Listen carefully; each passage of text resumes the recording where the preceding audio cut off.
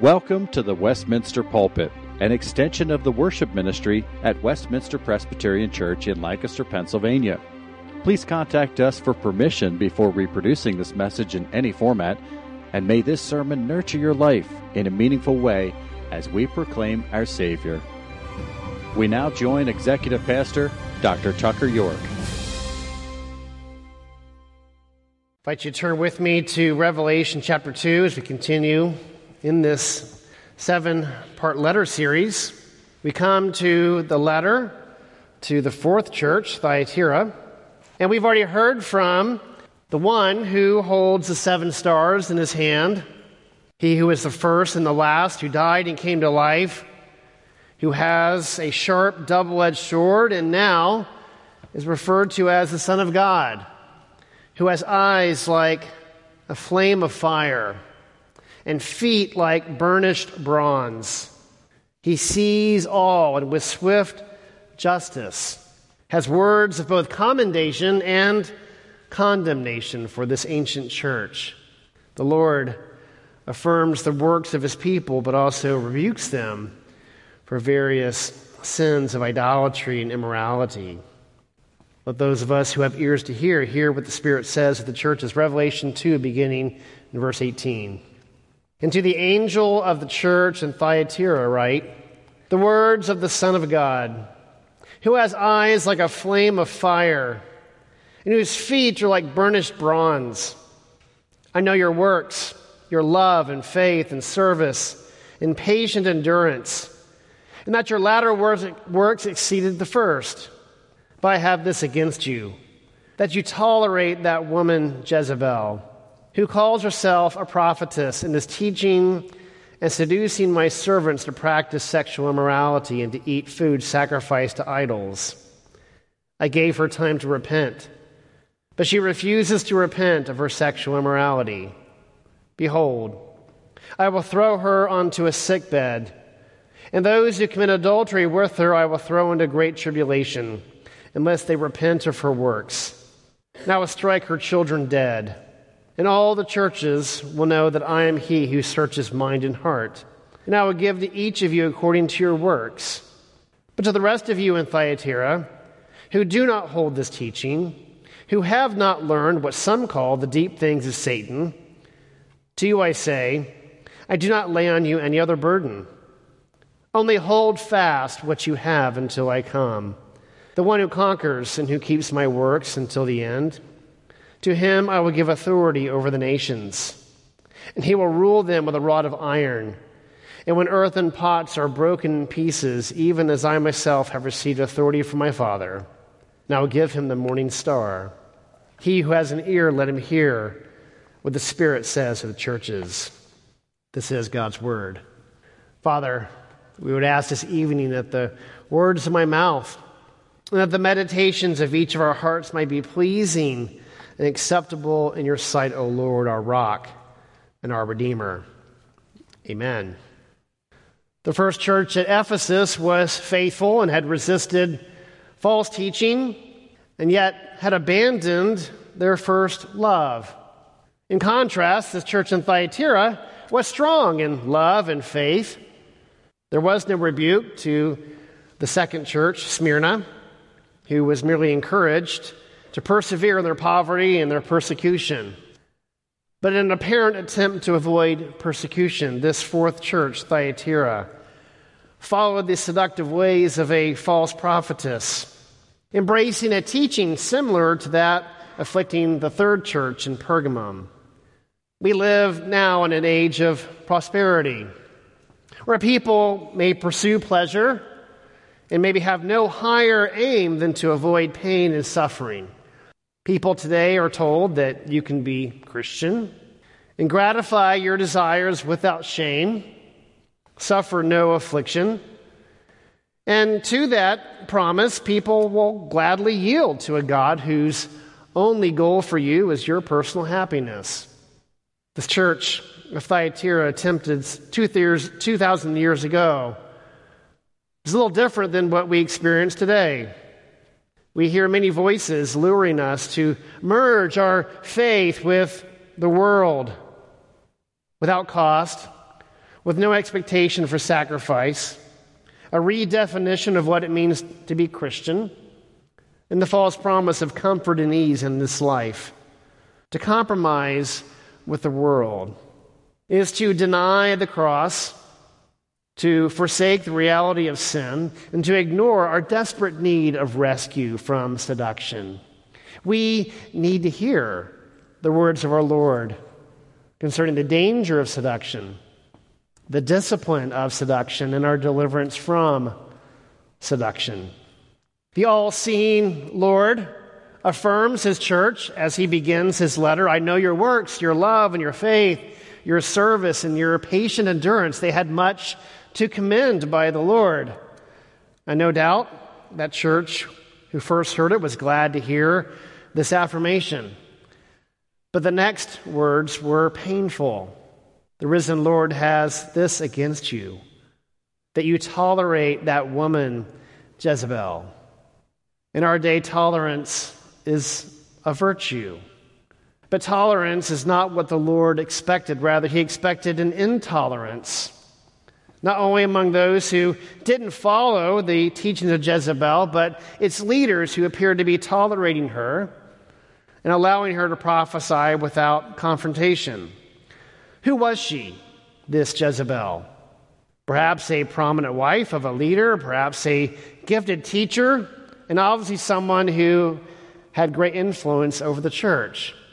It seems apparent that her name is symbolic. No Jew in his right mind would name his daughter Jezebel, the wicked foreign queen of King Ahab who led Israel into Baal worship, the only one whom Elijah seemed to fear because of her ruthless ways. She calls herself a prophetess and is guilty of false teaching, seducing the Lord's servants both into sexual immorality and eating food sacrificed to idols. So why does the Lord refer to her false teaching as seduction? Well, seduction is appealing to people's desires, to lure them into compromising their integrity, their conviction. It's an attempt to wear down one's resolve, to weaken their moral character.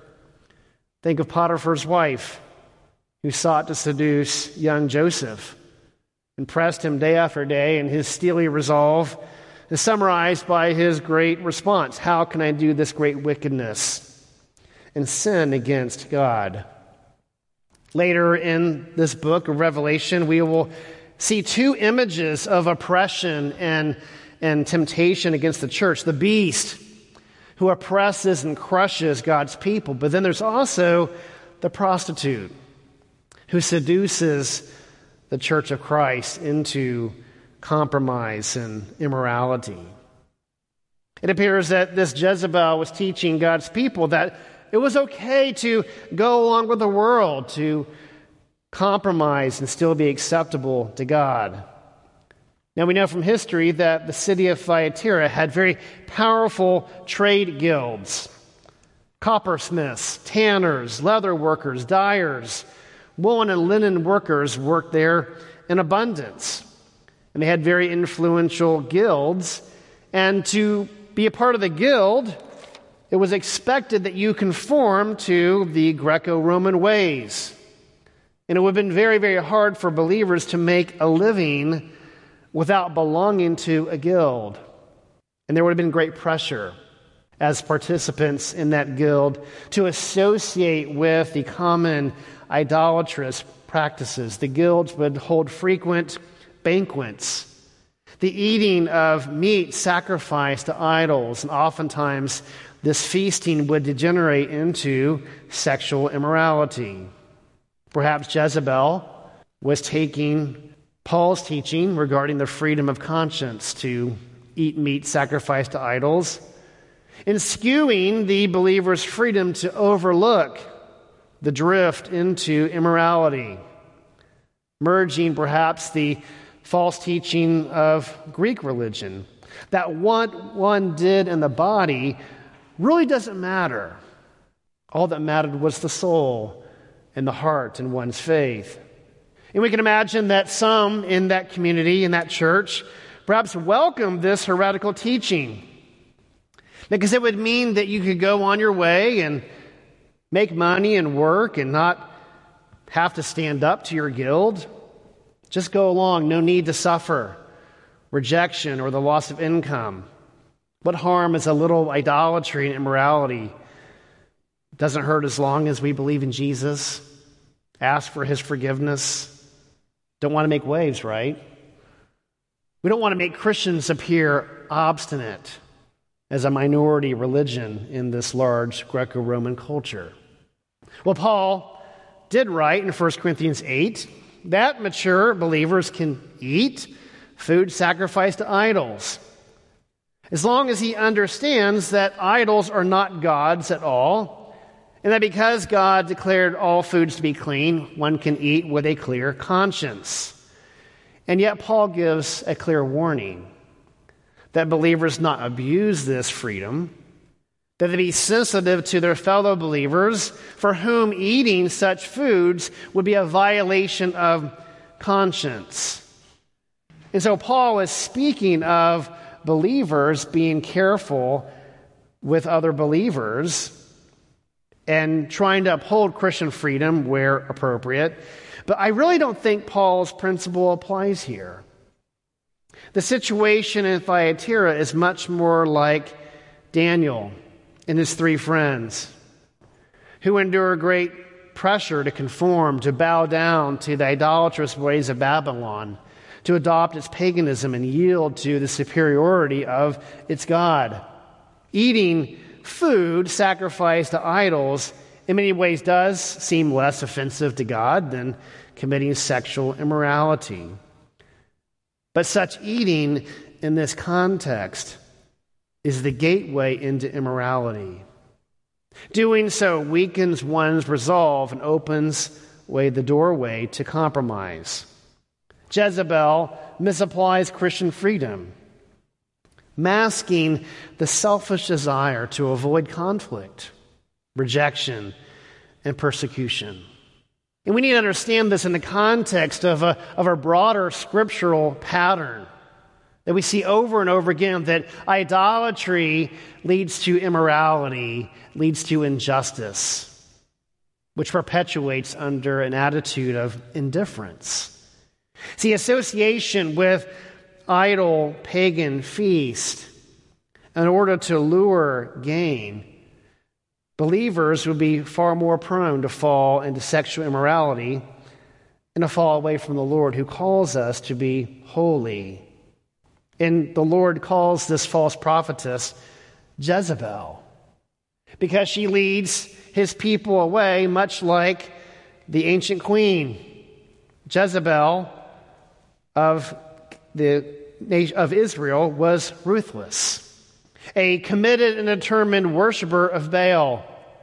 Her idolatry and immorality led to grave injustice when she schemed against an innocent man, Naboth, recruiting scoundrels to falsely accuse him and cast stones to his brutal death.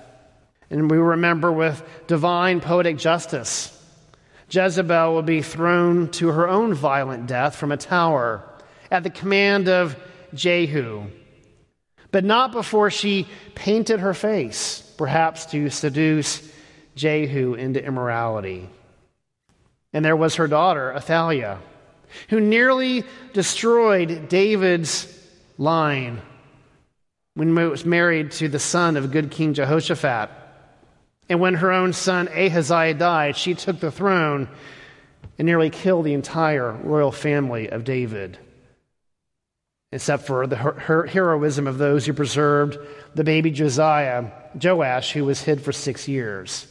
In the history of God's people, idolatry and immorality go hand in hand and always lead to a destructive end. So what are the lies? What are the lies that are seducing God's people into sexual immorality in our own day? Well, one obvious first one for me is that it doesn't matter if you do porn. Not hurting anybody. That would be wrong. It's violating people made in God's image oftentimes who are forced into this dangerous and reckless trade. In the mind and the hearts of those who observe and commit to this indulgence come away with warped expectations that negatively impact a God-honoring marriage.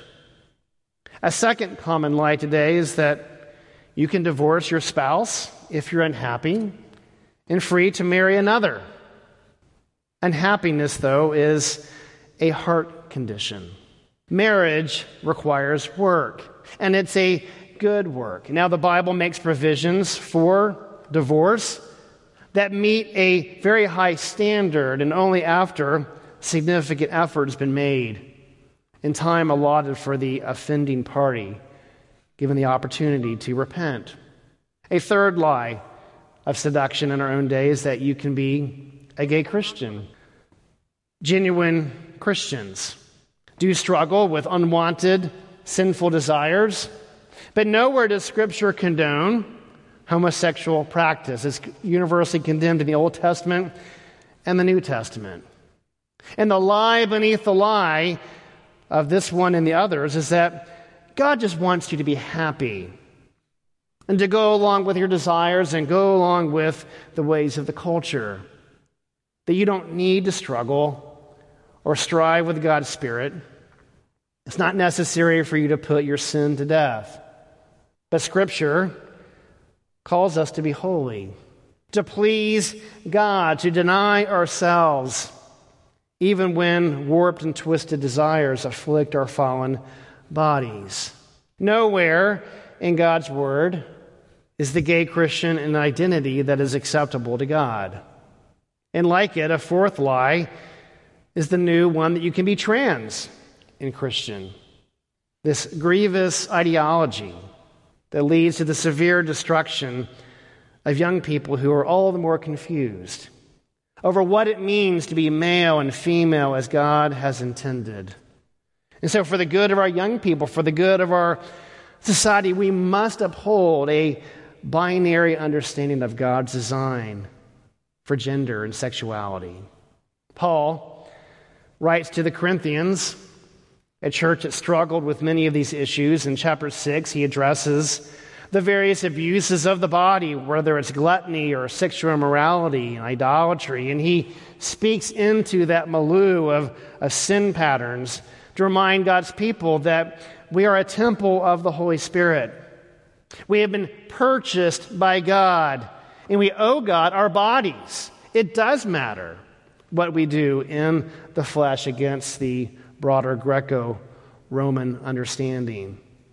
And in that same passage of 1 Corinthians 6, Paul speaks of adulterers and homosexual practitioners and those who participate with all kinds of other sins, and says that they will not inherit the kingdom of God. But then assures the church that such were some of you, yet you have been washed and justified and sanctified in the name of the Lord Jesus Christ. And there is hope for those who repent, who come to Jesus to be cleansed, to be washed, and be purified from the ways of the world, the sin, and the devil. And I would offer here a final application on this point.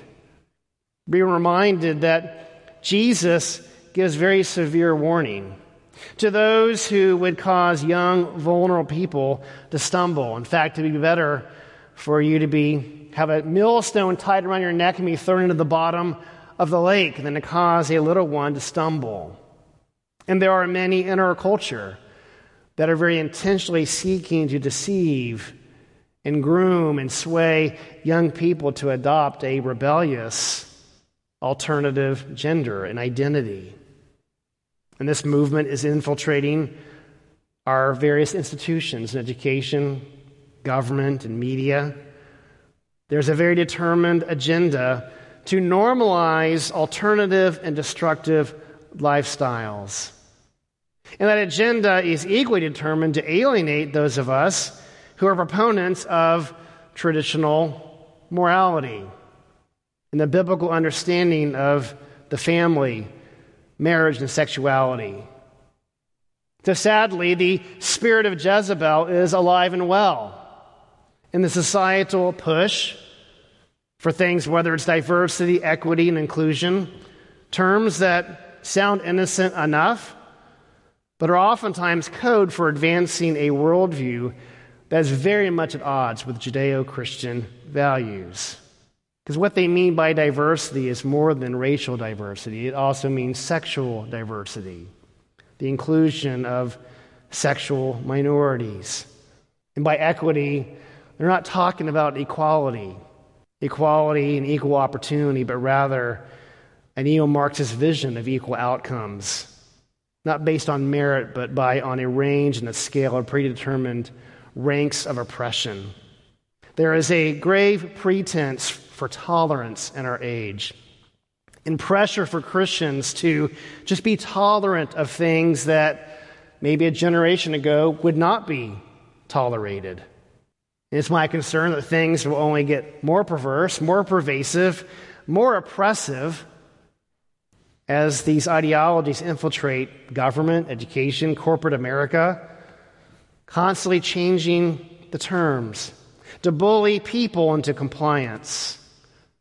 And so we need to be wise and be aware of the spirit of Jezebel as it even comes into the church and would violate the order of creation and leave children and other vulnerable people even more vulnerable to abuse, to trafficking, to mental health problems and medical problems. You and I must take a stand and speak, even at the risk of being ridiculed, to protect the vulnerable who would be influenced to adopt a lifestyle that leads to destruction. So, we consider the danger of seduction in our age. The Lord also speaks in verses 21 and 20 to 23 of the discipline of seduction. Amazingly, the Lord gives Jezebel time to repent, which she squanders and refuses. And so the Lord says, "Behold, I will throw her onto a sickbed, and those who commit adultery with her I will throw into great tribulation unless they repent of her works." Sometimes the Lord must rob someone of health to provoke repentance. The believers who follow her will suffer tribulation in the hopes of waking them from their stupor. But the hope for those who have been contaminated by immorality and idolatry is repentance. True faith must be vindicated by godly repentance. As I was teaching to Chinese pastors in a class online last week, we talked a lot about the marks of the church, and one of them is the practice of discipline. Sadly, many churches don't and are losing the marks of being a true church. Here, in our practice, when a member comes under discipline of the session, we are looking for what we call the fruit of repentance, which I would summarize as genuine contrition over sin, the desire for and hope for real forgiveness through Christ, and a resolve to turn from the sin by the power of the Spirit. And we must require nothing less of anyone who is steeped in grievous sin and contamination by the world.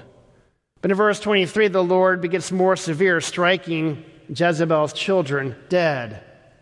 Why?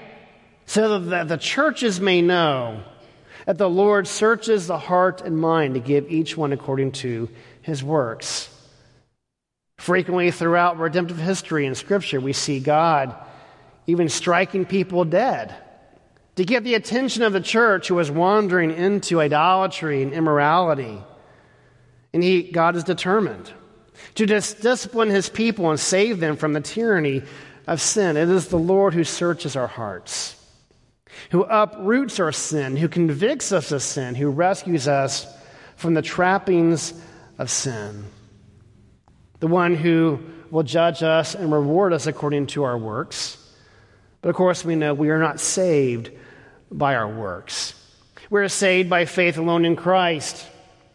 And yet our faith is validated by the works that demonstrate godly character, humility, and an abiding trust in Christ. So we consider the danger of seduction, the discipline of seduction. In verses 24 and following, we see the Lord's deliverance from seduction. It is here that the Lord speaks to the rest of the believers in Thyatira who were not holding to the teaching of Jezebel, who had not learned the deep things of Satan. Now I offer here several observations. First, that the Lord is always faithful. As he was in the days of Elijah, he preserves for himself a remnant who has not bowed down to Baal. Secondly, what are the deep things of Satan? Well, in this context, it is the likely claim of these heretics that they are able to overcome temptation because they know and experience the deep things of Satan. But they are duped. They are deluded into believing their heresy by ignoring the Bible's prohibitions against defiling the body. They hold on to this false teaching that their soul can be pure, and so reason that it doesn't matter what they do in the body. And so they are concluding that to conquer Satan, you must know him. To conquer sin, you must be close to it, familiar with it. You can master it by practicing it. And that is all deluded thinking that fails to understand and appreciate the deceitfulness of sin. You don't do sin. Sin does you. Practicing sin makes you a slave, not a master of sin. It does not make you able to overcome it. It makes you helpless to resist it. Thirdly, why does the Lord say not that he would not lay any other burden upon the church of Thyatira? Well, it appears to be a clear reference to the council of Acts 15, the first church council, where the Lord will lay no further burden on his people than restraining from sexual immorality and idolatry. In a letter from Acts 15, when the apostles sent a letter to the Gentiles exhorting them to refrain from things polluted by idols, sexual immorality, and food, animals that have been strangled, and refrain from consuming blood out of deference to the conscientiousness of Jewish believers. And so these two categories, sexual immorality and idolatry, cover a large host of sins that were so prominent in the ancient world. And our day is little different. And if we would remain pure and unspotted from the world, we will be wise to refrain, to avoid the trappings of sin that we find so prevalent in our own day. And in the final verses, 25 through 29, we see concluding exhortations and promises, where the Lord says, only hold fast what you have until I come.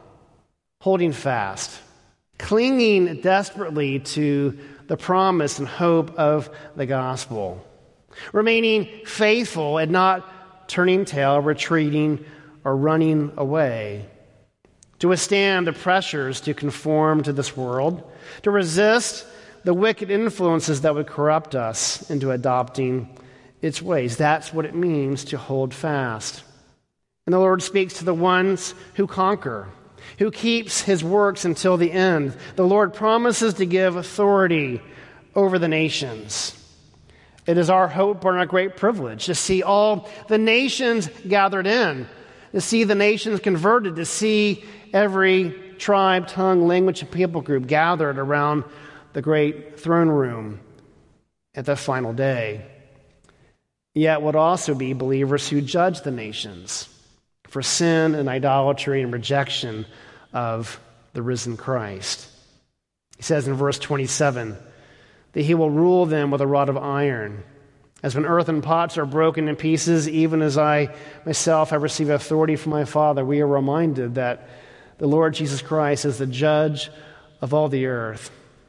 Our Redeemer and our friend, our good shepherd, who came meek and mild in his first coming, will come a second time.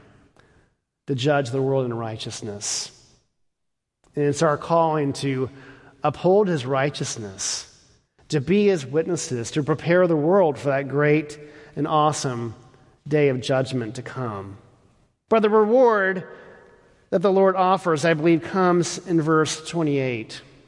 That as we endure, as we struggle, as we resist the seduction of our age, he promises in verse 28 to give us the morning star. What is the morning star? It could be the resurrection, pointing to the hope that we will be resurrected in body and soul into the likeness of Christ before the Lord. But I believe it means even pointing to Christ himself, that we will enjoy his presence for all eternity. That the great reward of the believer is to be in the Lord's presence. To hear those words, "Well done, my good and faithful servant." To be enraptured with the worship of God for all eternity. To be in the new heavens and the new earth. A world without sin, without darkness, without pain, where idolatry and temptation and seduction are gone forever. And so the promise is ours, that the great morning star will come to redeem us, to deliver us, to carry us away from this world of bondage and sin into the new heavens, the new earth, and the Lord's glory. John writes in his first epistle, "Do not love the world or the things in the world. If anyone loves the world, the love of the Father is not in him. And all these things, the desires of the flesh and the desires of the eyes and the pride of life, come not from the Father, but from the world. All these things will pass away, but whoever does the will of God abides forever." We indeed will face pressures that compromise our faith. In this idolatrous world that's growing in hostility towards God and his people, a world that cannot tolerate what we believe or practice and will try desperately to oppress us, to marginalize us, to seduce us into adopting its ways in rebellion against our Creator and Redeemer. May we persevere. May we trust in God and his promises. Cry out to him in our distress. May we have ears to hear what his Spirit has to say to us through his word. To give us grace to obey, to hold fast, to seek first his kingdom and his righteousness. And may we keep our eyes fixed on Jesus, the author and perfecter of our faith, who will deliver us from the seduction of our age and bring us home into his glorious presence forever. Let us pray. Our gracious God and Father, we thank you that you speak to us in a world of temptation and seduction, to give us encouragement, to give us hope, to give us grace to endure and to persevere. And I pray that you might give us grace and strength to be unspotted and unstained by the world, but to live as your witnesses, to find our joy and our satisfaction in you. May you be our strength, our delight, our hope as we enter into a new week. We pray this in Jesus' name. Amen. The Westminster Pulpit is courtesy of Westminster Presbyterian Church in Lancaster, Pennsylvania. You are welcome to worship with us on Sunday mornings at 8 or 11 a.m. To learn more or have questions about the gift of salvation through Christ Jesus our Savior, contact us at westpca.com. Thank you, and may Christ be glorified through this ministry, the Westminster Pulpit.